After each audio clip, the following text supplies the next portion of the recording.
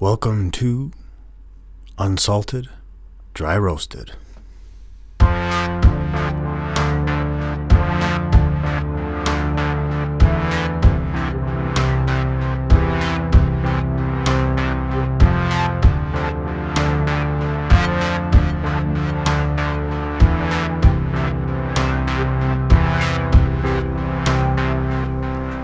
Episode 5?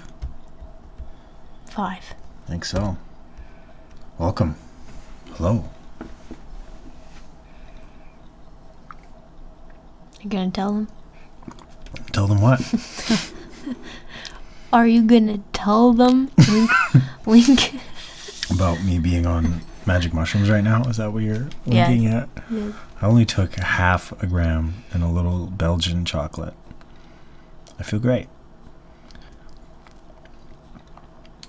There's nothing morphing on the walls or anything. All is well. Everything's just a little more vibrant than it normally might be. So what should we talk about? Photographs. And why you should look at photographs of yourself as a child. Because we've been doing a lot of that lately. It's Christmas season, so we got all kinds of photo albums open. And we're making photo albums. There's a lot going on. So we've seen a lot of photos of like ourselves as children and stuff. Yep. And aside from just like the memories that come up when you look at like this photograph right here, I bet you didn't notice, but that's, what is that? That's one of those, Top. No, those candy rings. Oh, ring pop. Ring pop. It's a ring pop. Remember that shit from the 90s? Ring pops? Oh, yeah. Right? You don't need to remind me about ring That's pops. probably why I look like I'm losing my mind. 'Cause 5 I'm at a probably time. Jacked on. Just kidding. You ripped on sugar right there. Mm-hmm. I wasn't allowed. I would have. I was allowed whatever. But I think it's important that you look at photos of yourself when you're a kid. That's like I say, not just for the memories, but for like the feel. Well, you remember when you were a kid and all you were was like this little bundle of potential, right? I think it's healthy to look back and remember that, because you still have that as an adult. You know, so many people reach adulthood and they're just like, okay, this is fucking it, eh? I'm just here now. And they just live like these rambling, uninspired lives. Yeah, or you can just get into that mindset for a while sometimes. Yeah, like that's how you feel. Like we've all felt that. You know? And so I like looking at old pictures. It's just like, oh man. Do you remember when your personality started to flourish? And you started to bloom as a person? You know? And if you had good guidance, then people saw you bloom and they're like, okay, here, try this, and here, try that. I think for me it was when I started selling cheese. That you were an adult. What do you mean? Yeah, but I was a really shy individual. When you said bloomed, like your personality blooms, that's what I thought of. Because all of a sudden I was forced into this situation where I had to encourage people to buy certain things. And they were all delicious, so it wasn't that hard. Right. How old were you? I don't know, 21, maybe? Mm-hmm. Yeah. But your personality bloomed when you were much younger. Just inside. Right? That's where all the potential, like, it might not be bubbling out of you yet, because you don't really know how to maybe use it in front of other people, but it's there when you're a little kid. Well, yeah. You know, and I think you can see that when you look in photographs of yourself, right? And yeah, it makes me wonder, like, some people don't want to see photographs of themselves, and it's like, don't show me that. Because it's too painful to look at what they have come so far from. Yeah, like it's depressing. Yeah.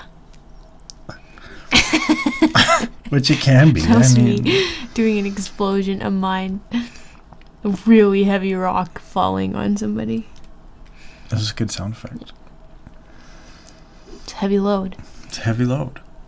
When Because you think you can. You might actually think you can be anything when you're a little kid, which you can't. But that's okay. You can still use what you have and bloom from there, right? I think I have too much little kid energy sometimes. Because kids are scattered, right? Because of that. They're like, I could do this, I could do that, I could do this, I could do that. Yeah. I'm like that sometimes. Just on any given Tuesday. That's true. You do get little kid energy. I'm like, all strings of popcorn, for instance. Yes. Right now, I have 5 projects on the go. That's true. That does happen with you. Pros and cons. To having little kid energy? Yeah. Yep. What do you think about when you look at pictures of yourself?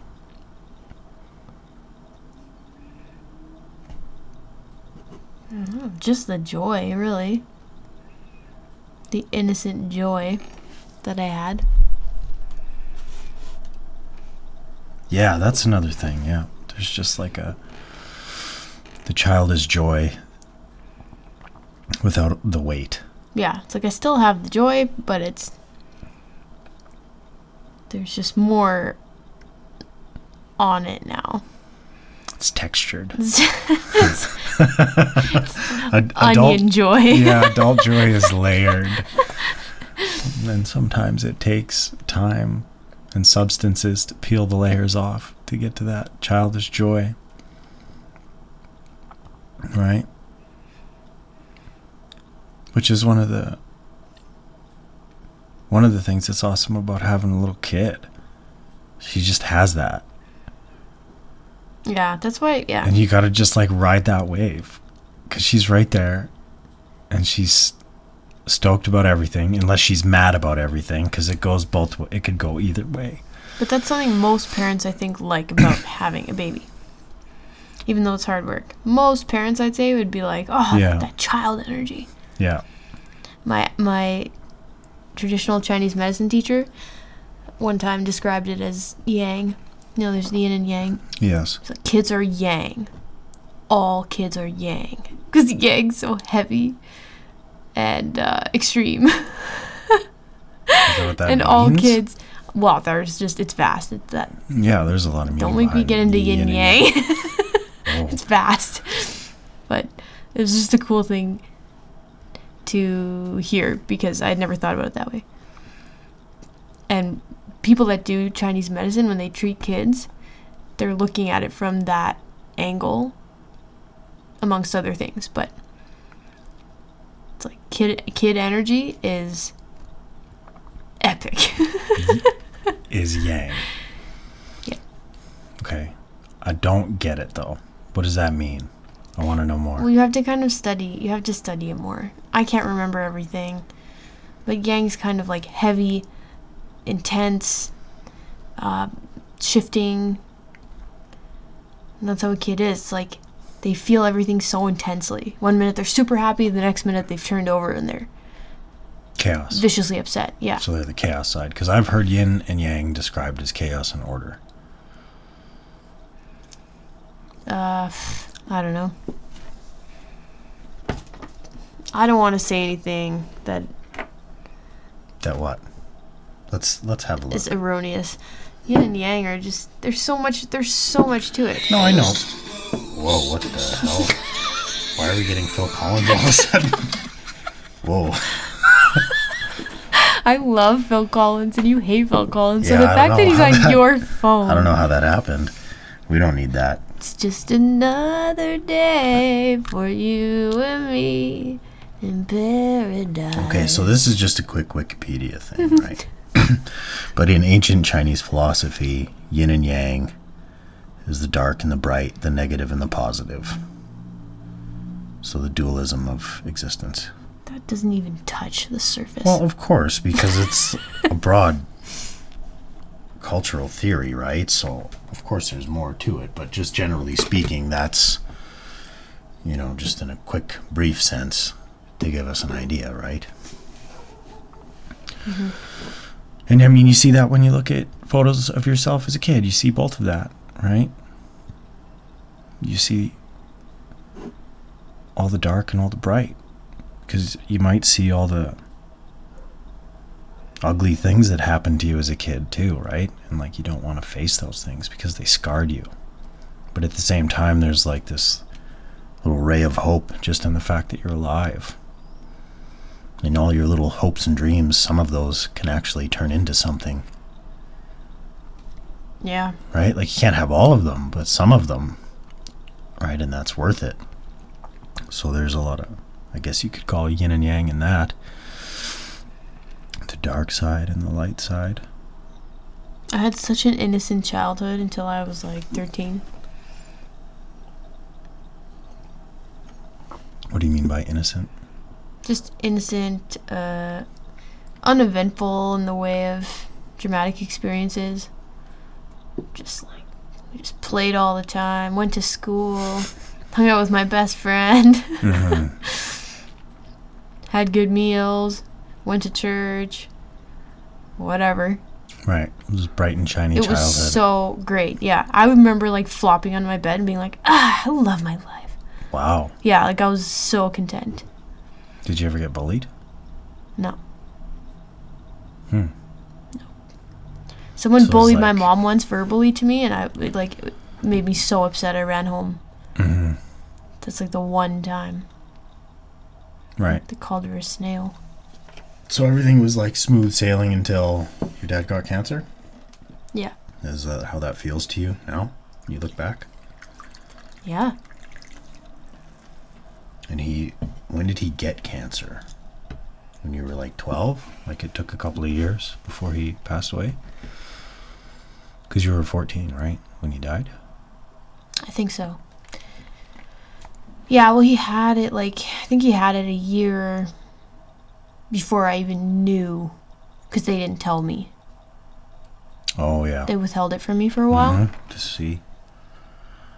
I don't know how long, though, actually. Mm-hmm. But, yeah, I was probably like 13 when I found out. Yeah. How did that feel? It was this whole thing. He took us out to Red Robin's. Red By our Robin? house. Yeah, we used to go every Sunday. What's Red Robin again? That was Red like the Robin's. donut shop? They have Red Robin's is the best family restaurant of all time. Pretty sure it's an American chain. There might be like a few scattered over Canada, but they're almost all gone, I think. Anyway, Okay, they give you like the thick wedge cut fries. Right. Anyway, we'd go every Sunday, and we'd walk in, my dad would be like, 5, non-smoking. So anyways, he takes us to a table. I can't remember if my younger brother was there or not, but he sits us down without my mom. My mom wasn't there. Weird. And he was just like, so, I have this cancer, but I don't want you guys to worry. I'm going to beat it. And it's just a little blip, and just kind of went on. And all I remember is just like darkness and just feeling like stone.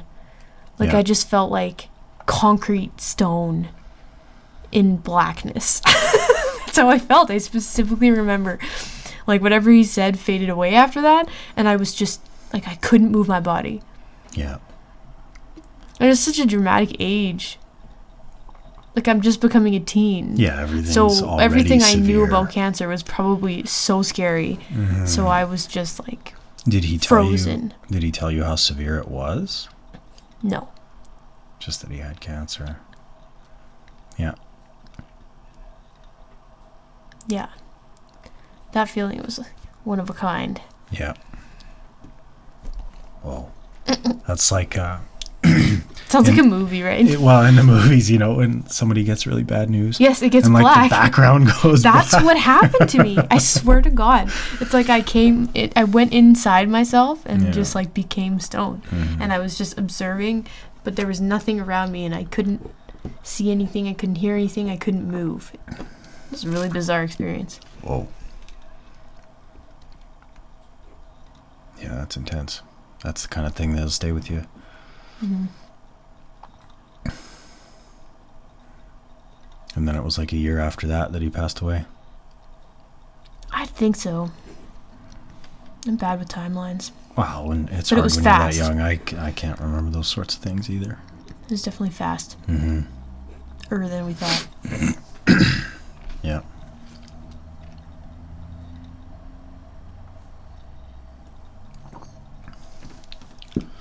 And then, what was it like after that? Chaos? Or was your life still... I don't really remember. like your teenage years after that? Like after he died? Yeah. Just like a strange blur for a while. Yeah. Until high school? I dyed my hair black, jet black. It was like down to my belly button. Still had my hardcore bangs. Yeah. Straight cut all the way down to my eyebrows. Mm-hmm. Past. This was an interesting look. And then I was just feeling my way through the world. Yeah. It's a strange... I didn't do any drugs. You know what I did? I delved into school. Yeah. Like I delved into school. I would just do math for like 3 hours. I'd go home and do math, and I'd like pull my head away from the page and realize that it had been like 2 centimeters from the page for 4 hours. Oh my God. Yeah, it was bad. And everyone's like, "Oh, she's okay. She's getting great grades. She's doing great in school." Yeah. Just like all you can think about. I just kind of focus on it, but whatever. I mean, there's way worse things to get into, right? Mm-hmm. I mean, you need That's to focus. right. Yeah. You have to. That's where I channeled. That's one of the ways that you cope. And that's such a strange age to deal with death, because it's like, I think when you're around 12 or 13 is when you really understand like the severity of it, like the weight of death and its inevitability, and that when someone's gone, they're not coming back, right? Mm-hmm. Because when you're younger than that, I don't know if that reality is quite there. But once you're a teenager, man, there's a lot of those kind of like adult realizations that are there.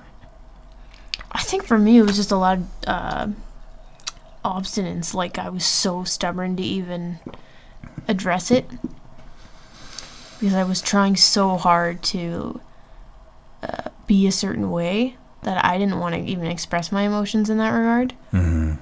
So I added like a long time to my healing process because I just shut it out. Like, I watched people around me break down, and I was like, fuck that, I'm not doing that, I'm fine. It's like, I thought that's what I was supposed to do. Mm-hmm. So it took me forever to break down my own barriers, because I didn't really know what I was supposed to be doing. And I just wanted to be fine. So I'd go to school, and everyone would like console me, and I'd be like, I'm fine. I'm fine. Yeah, I mean, but you were. Like, what are you supposed to do? Like, first of all, it takes a long time to heal from something that traumatic.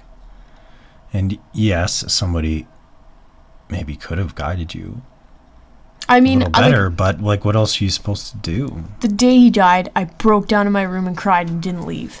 Yeah. I didn't leave the room for 24 hours. And my best friend came over and sat with me. Yeah. So I didn't just bottle everything up that intensely, but over time, I just didn't want to address anything about it. I just wanted to move on with my life. Which probably a lot of kids would do. Or the complete opposite. Like, Just break down. cannot move on at all. Yeah. Right? I've seen that. Right? Instead of like shunning those emotions, you just live in them. Yeah. And they become your prison. Yeah. That's another way. True. Right? So, really depends on the person. Depends on the person. And like, neither are good.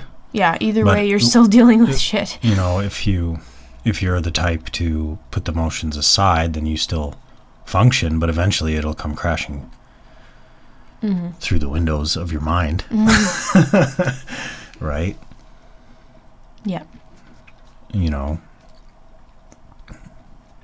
So at some point you have to confront all of that, which is, you know, that's why I talk about it all the time, and I'm such a proponent for confronting all the shadows in your mind.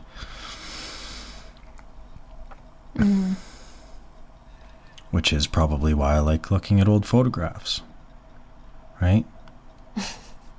Because you see the photograph and whenever it was photographed, but you also see all of the time that was there. Yeah, totally. Like, there's fathoms. It's just, the depth is... Fathoms? Yeah. Is that the wrong word? I'm pretty sure when you fathom something, it's I cannot fathom it. Means you just can't believe it at all. That's my interpretation of fathom. Check this out. A fathom is a unit of length in the imperial and U.S. customary system equal to 6 feet. What? What? Oh, it's a fathom, please. I didn't expect that. But yeah, you're also right. I couldn't fathom it. So yeah, that was a strange usage on my part. What were you trying to say? Phantoms? I don't know. I just mean that there's so much behind the photograph. It's one way of confronting it all. Right? Yeah. You see yourself in a different time and place. Seems valuable to me. That's interesting, that's for sure. Right? But, you know, it can be an inspiration too. Right? You can be like, you know what, man? Like, I was this little kid full of potential once. Like, why can't I use some of that for whatever? Everybody's got some inspiration they want to chase, right? Yeah, unless they've totally just numbed themselves to the bone. There's something you want. There's something you desire. There's something you want to do better. There's some way. There's some goal. There's something you're after. And you can find inspiration in old photographs.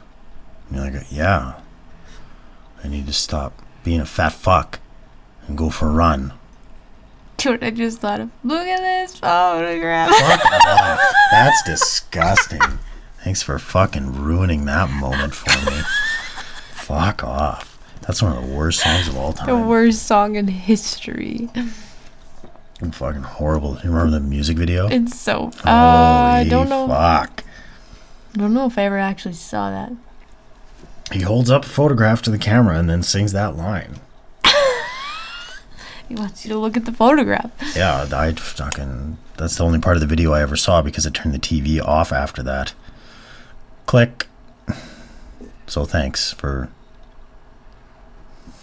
Had to. I was probably gonna like open up some magnificent line of talk there, and then you threw this Nickelback nonsense at me and just ruined it. I need you to suffer when I suffer. This is horrible.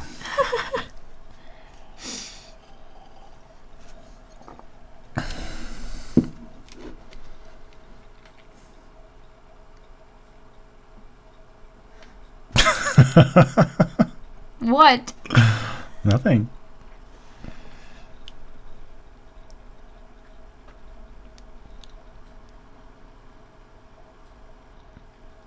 I could be silent all night.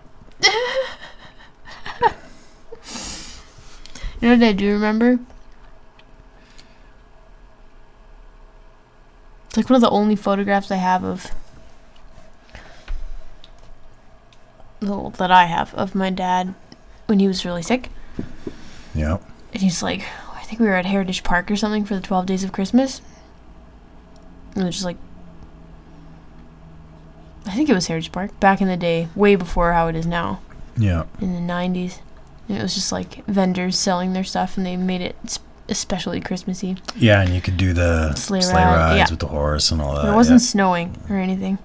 But we have this photo of me and my little brother who was like 6, 7.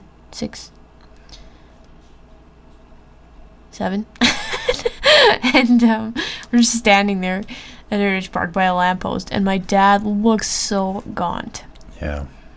Just like so gaunt. Because he had already done chemo at that point, I think. Yeah. And it's just like, you just look at it, and it's like, ugh. It just makes you feel sick. Yeah. Chemo's brutal, man. I mean, cancer is brutal. But to have to go through chemo is like, man, that's the solution? Like, that's the best we have? Yeah, I have mixed feelings about that. I don't know. If I had to decide if I needed that, that would be a hard decision. Mm-hmm. I don't think I'd be doing it for myself. I'd be doing it for others, I think, if I did do it. Like, I don't see the...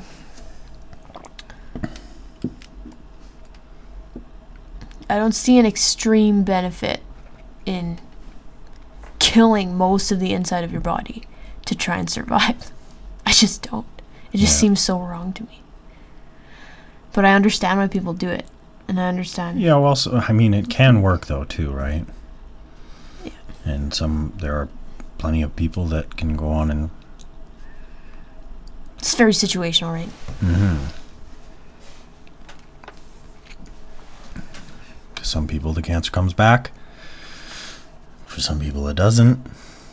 Mm-hmm. Right? For some people, chemo actually saves their lives. Right? Yeah. But yeah, that's a tough one, man. Like, you gotta... It's just like radiation poison yourself to try to kill the thing that's eating you alive. Yeah. Like, it doesn't make sense to me. It's so weird. I mean, it does and it doesn't, right? Mm.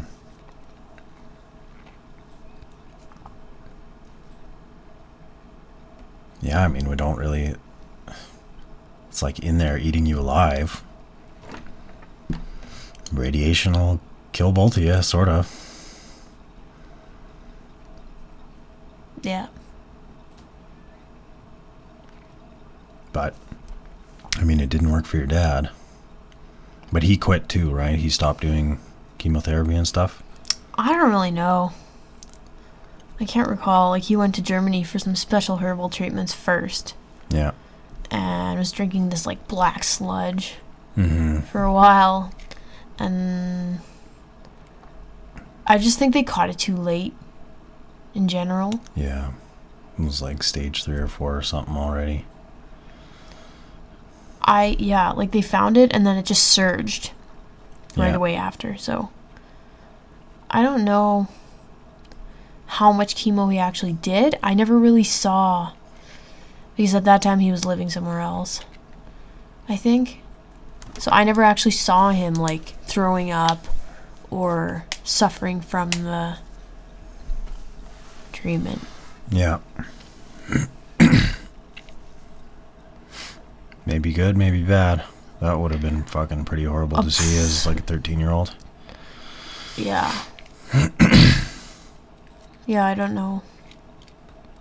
I don't know what that would have done for me. Mm-hmm. Yeah, it's weird to like look at your parents in all the like from photographs. Like you can see like their lifespan in like this physical form. Yeah, it makes you feel so finite. And you see them as teenagers, and then you see them as like young parents.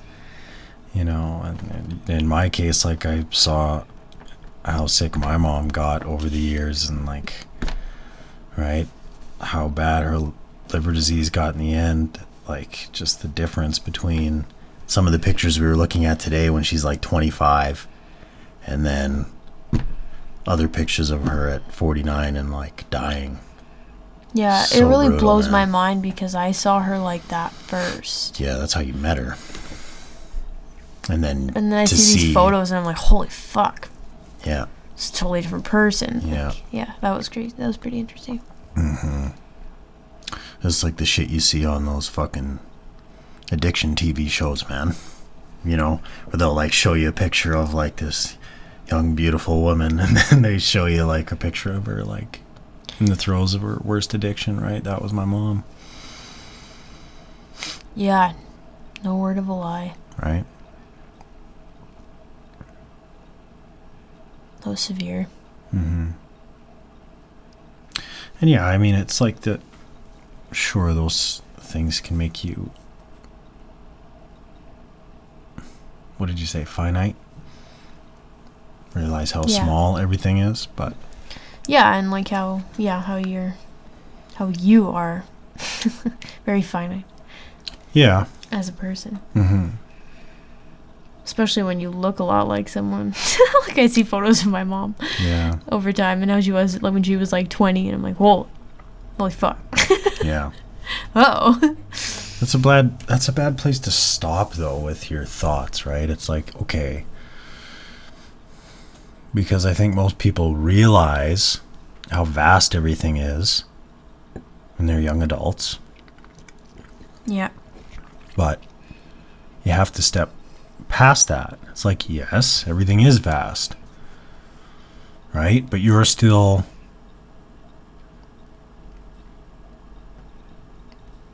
capable of shifting your life and the lives of people around you, right? Like, we're still here, and we can still change what's here.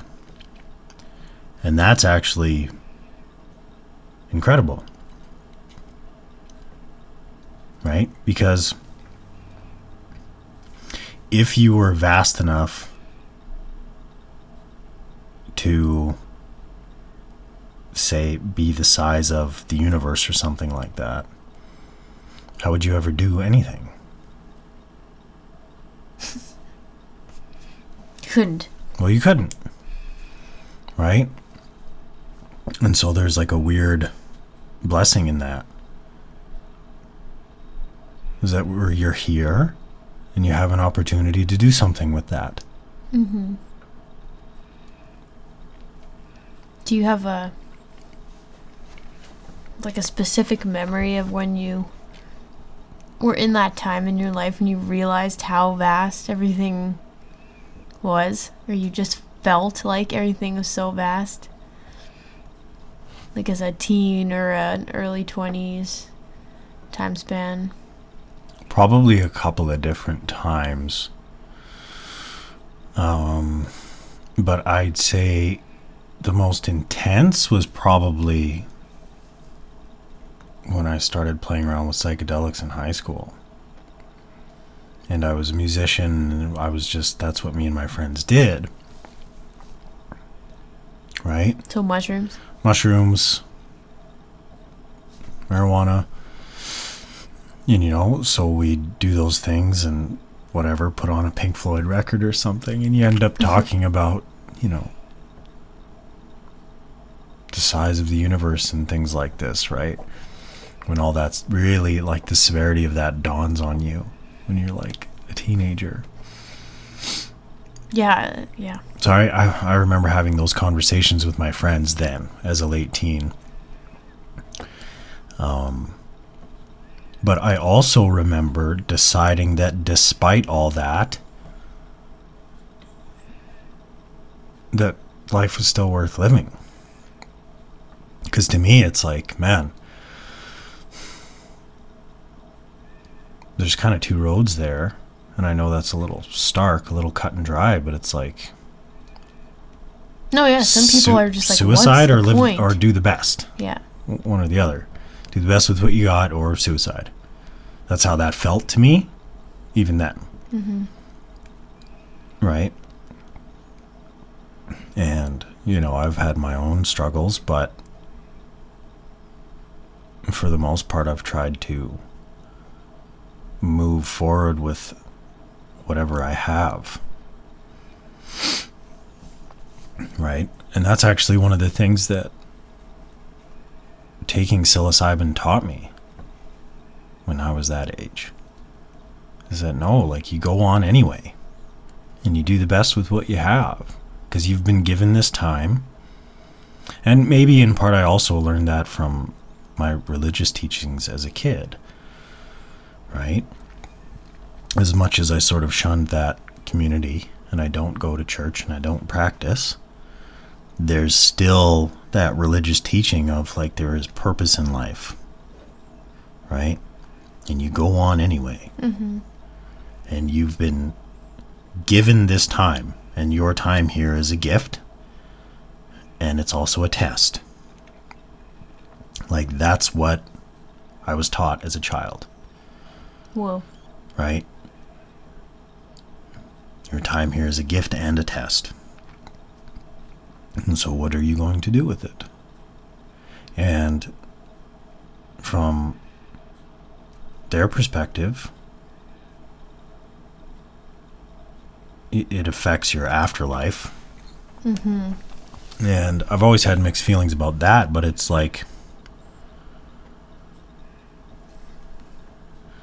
your life is like a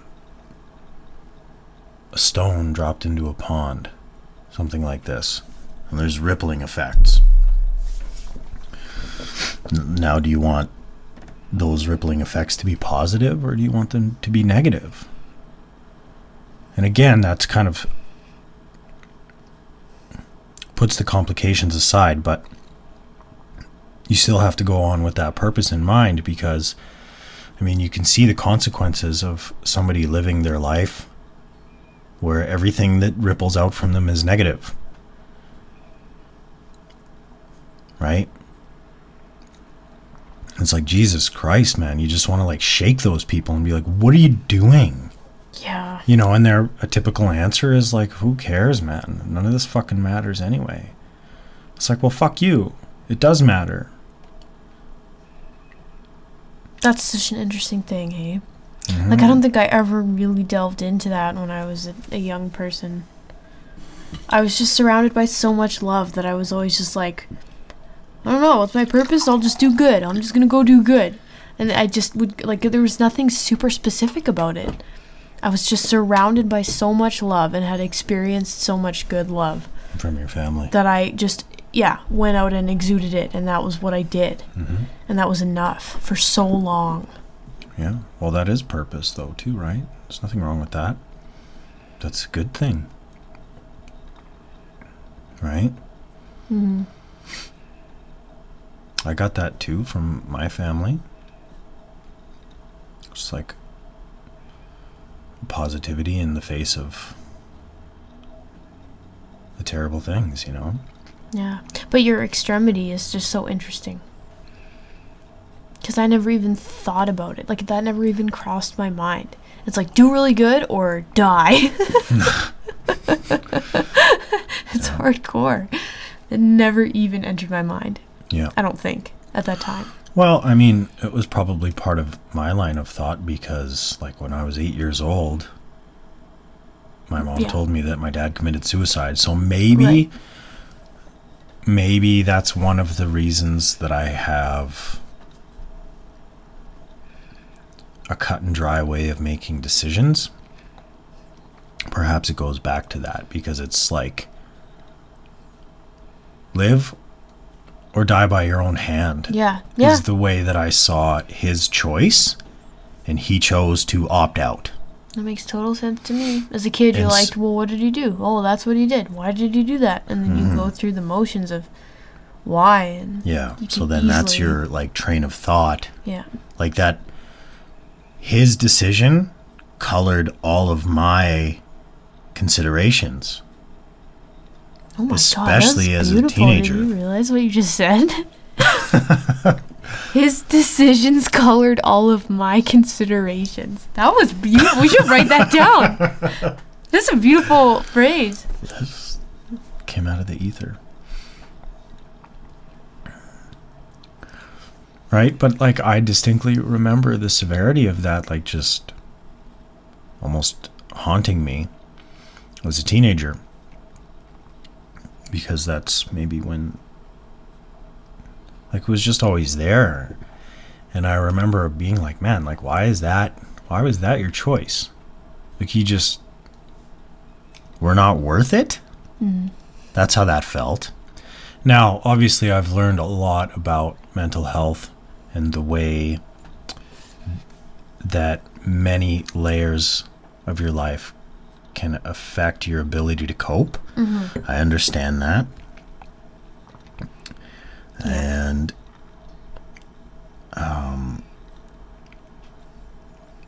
but still. And then, you know, there's self-worth too. Maybe he thought he wasn't good enough for you guys. It probably did feel like that, you know, and he was a drug addict and he was a heavy drinker. And I think there was also, you know, he was a football player in high school and it never fucking went anywhere for him. Like, he just, like, his life probably didn't turn out the way that he wanted it to. And then, you know, he was abusive to my mother and she took us and left. Me and my sister. Physically? Yeah. We lived in the States and she took me and my sister and went to Canada. Went to a different country. Left him there. It was pretty hardcore. Now, I don't know all of the details, but, you know, my grandparents were up here in Canada. And so she came up here to live with them. And he came up for one visit and then went back down and then ended his life. Right?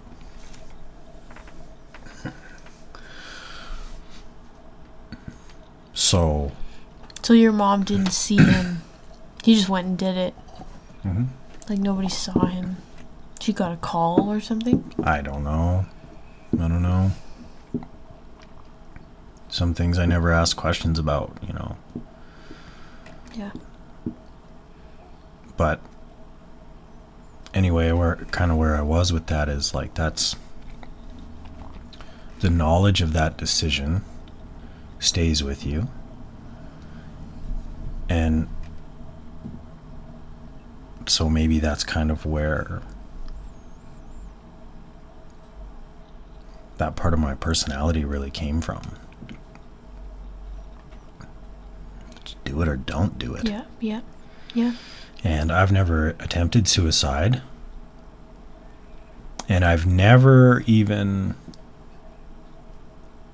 like, come close to having the thoughts push my actions.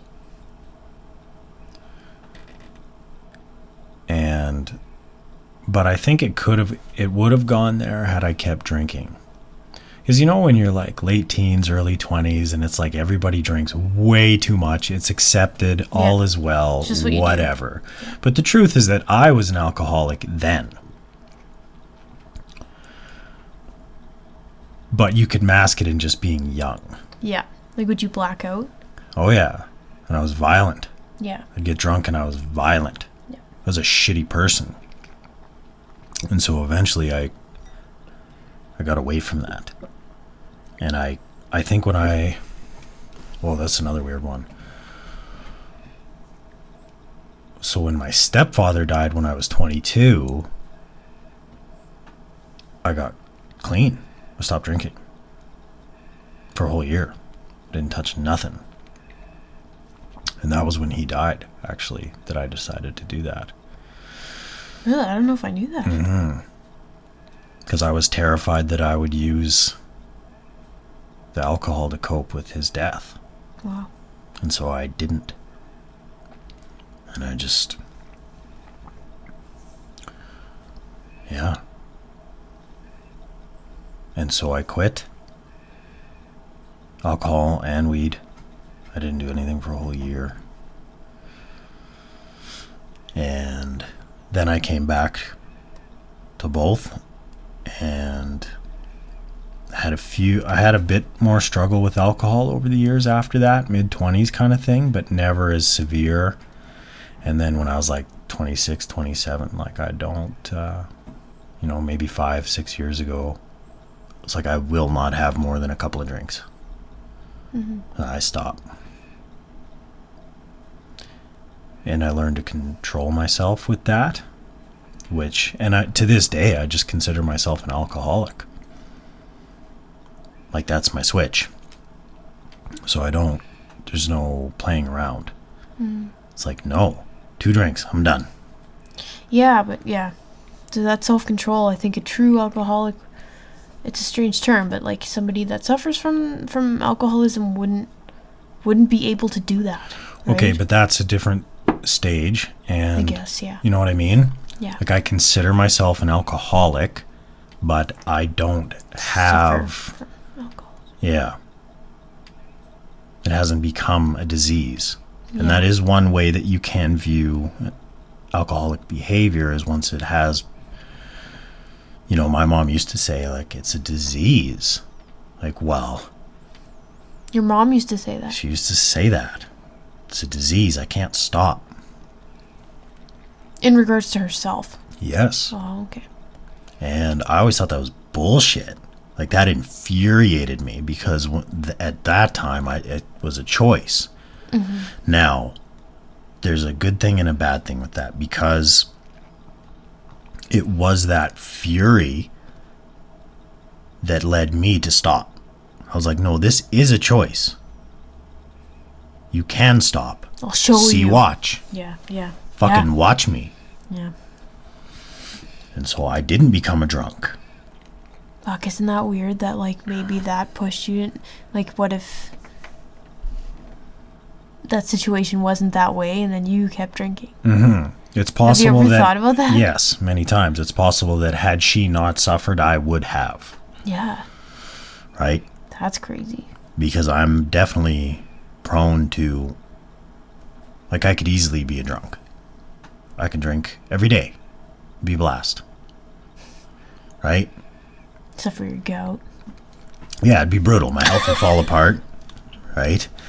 You know, but also, I knew that following that route, and because I was so violent, would probably end in suicide.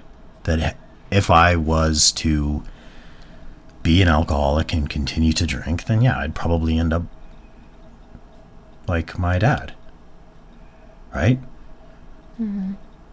Just like I've had that clarity of thought that that's my future if I choose alcohol. It's just like a flash in the mind. It's like, this is where you'll be in 15 years if you keep drinking. You know, and I've kind of always had those sort of stark realizations myself. Like, just, nope, can't do that. You know?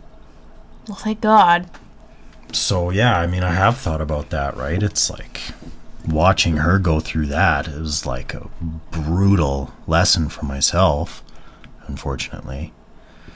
You know? But where was I with the the disease part of it? It's like, Yeah.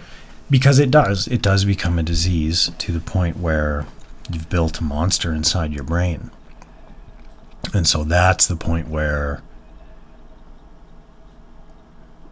you've backed yourself into a corner. And it's like your choices got you there, but once you're there,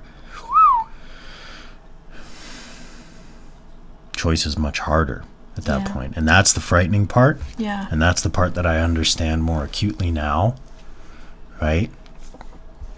Is the depth of that and the depression that can come with that sort of addiction, and probably the way that my dad felt when he committed suicide.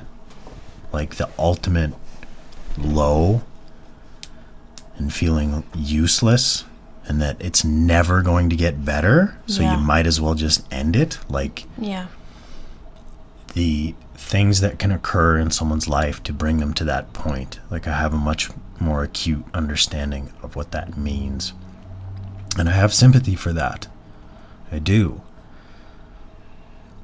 But, man, still, you gotta choose otherwise. It's crazy too, because if you hadn't have been through that, and then when we met, and we wouldn't have had that similar understanding of alcoholism or experience, because I was with a severe alcoholic before I met Dylan. People. We wouldn't have, I don't think it would have gone as well. Yeah, I mean, you never know, right? Because it was one of the things that we connected on. And also one of the things that we clashed about. Because you had a really hard time leaving that person. And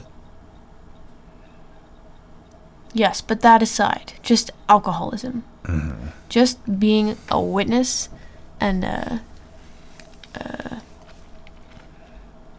you know, just experiencing if you've so close. If you've never lived with an addict, then you don't really know what that emotional torture is like. And I had never really spoken to anyone about it either. Like, I remember you saying some things and me just being like, yes! You know, and you're just like, yes, yeah! Oh my God, how do you know that? Yeah. It's just like more of an eye-opener than anything, but... Yeah. Well, yeah, it's like you get people in a room that have lived with alcoholics, like, they're going to talk about, like, they know. Yeah. Even though we're talking about unique people, alcohol is a demon in and of itself. And so, regardless of the person, if they're an alcoholic, they're going to show like similar signs of their demons. Yeah. And I mean, you know, different situations, because it was your mother. And I could leave.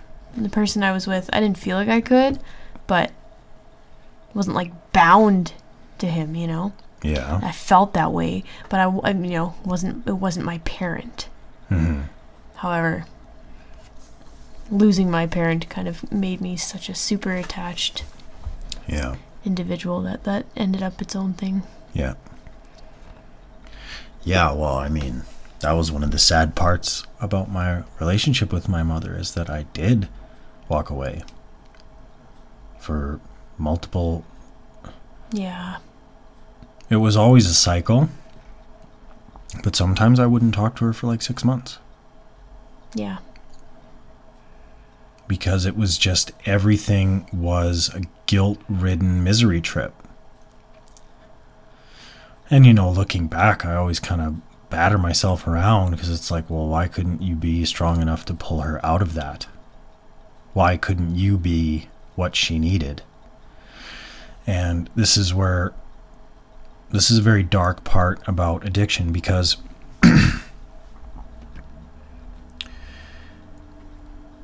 if someone is not willing to help themselves, you cannot help them. Yeah, you can't.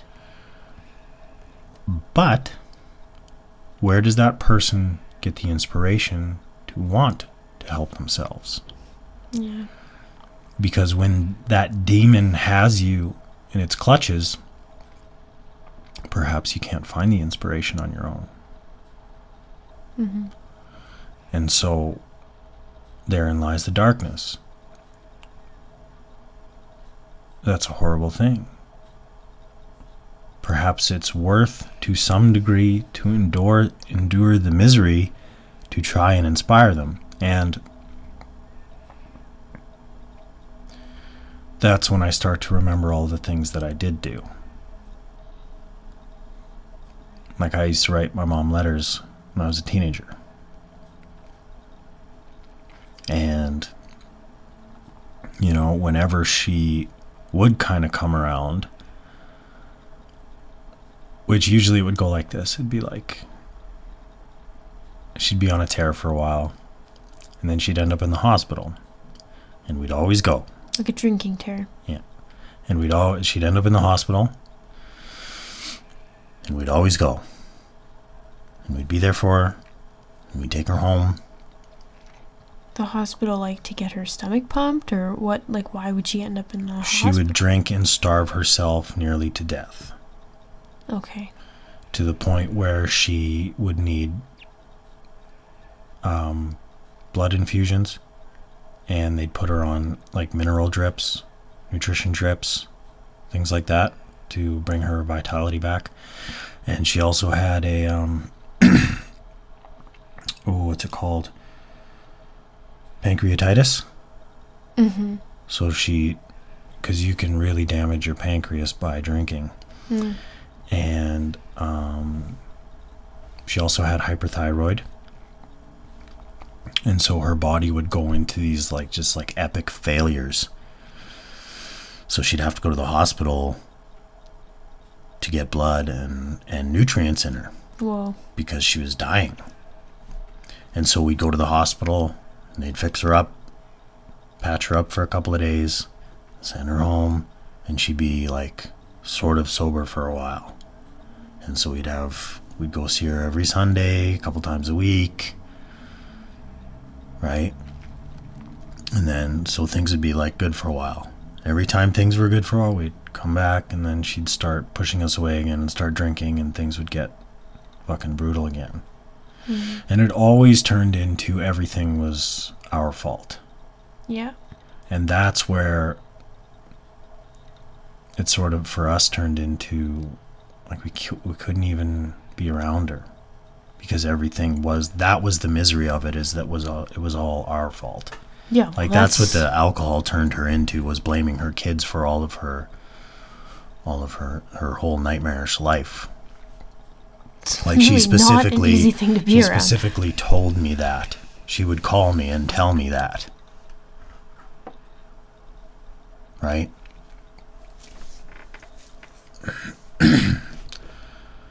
So that's kind of where that would get to. And I'd be like, all right. And I wouldn't talk to her for a long period of time. And I can tell you, I'm pretty sure that cycle must have happened 100 times. Yeah. Right? Right up until her death a couple years ago. That was the cycle for 10 years. That's insane. For 10 years, multiple times a year, she was in the hospital, and that was the life that we led. Mm-hmm. Was following these whirlwinds,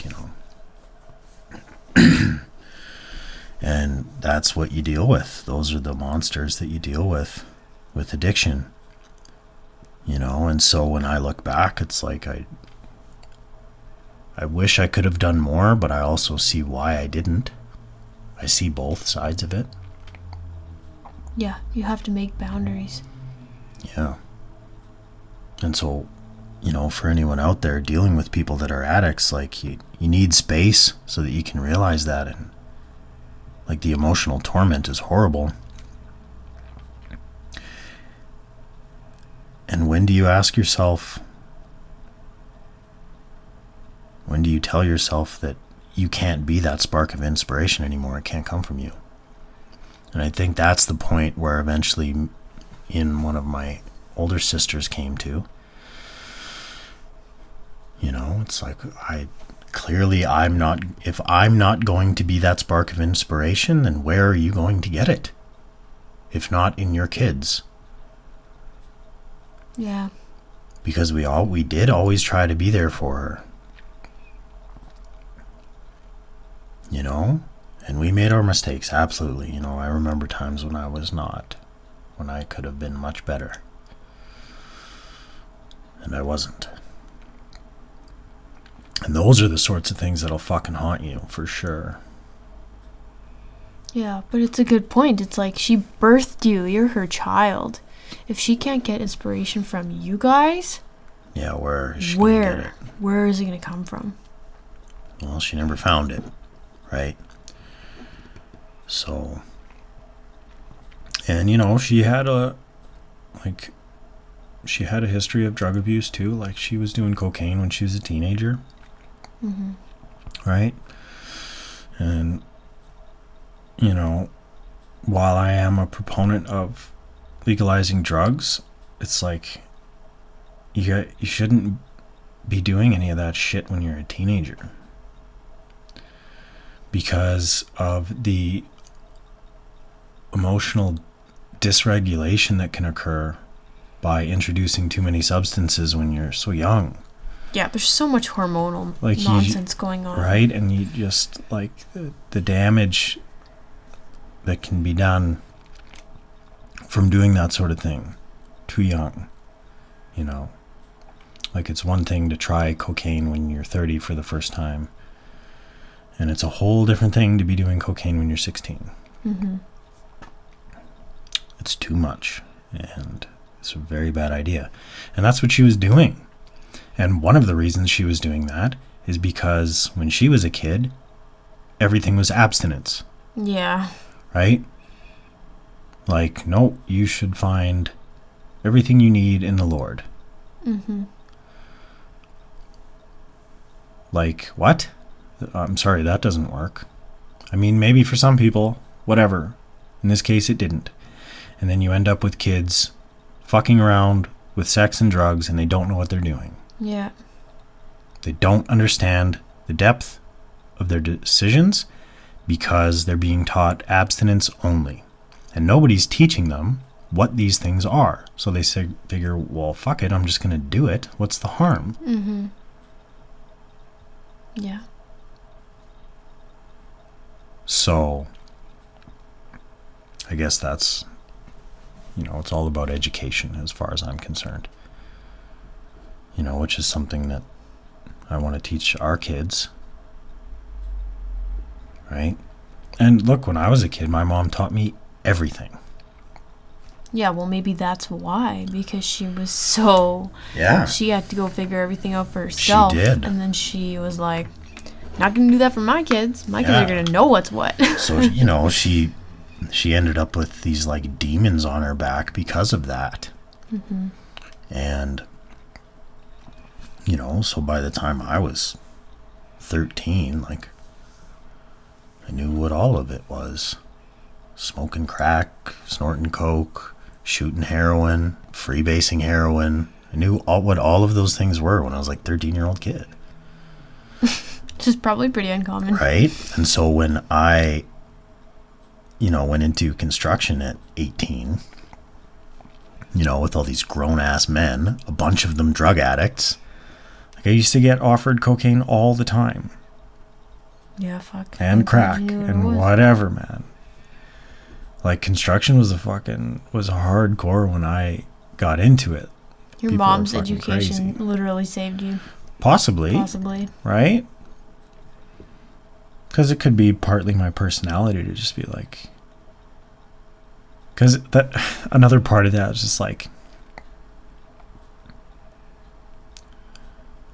Can you... How do I put this? It's like...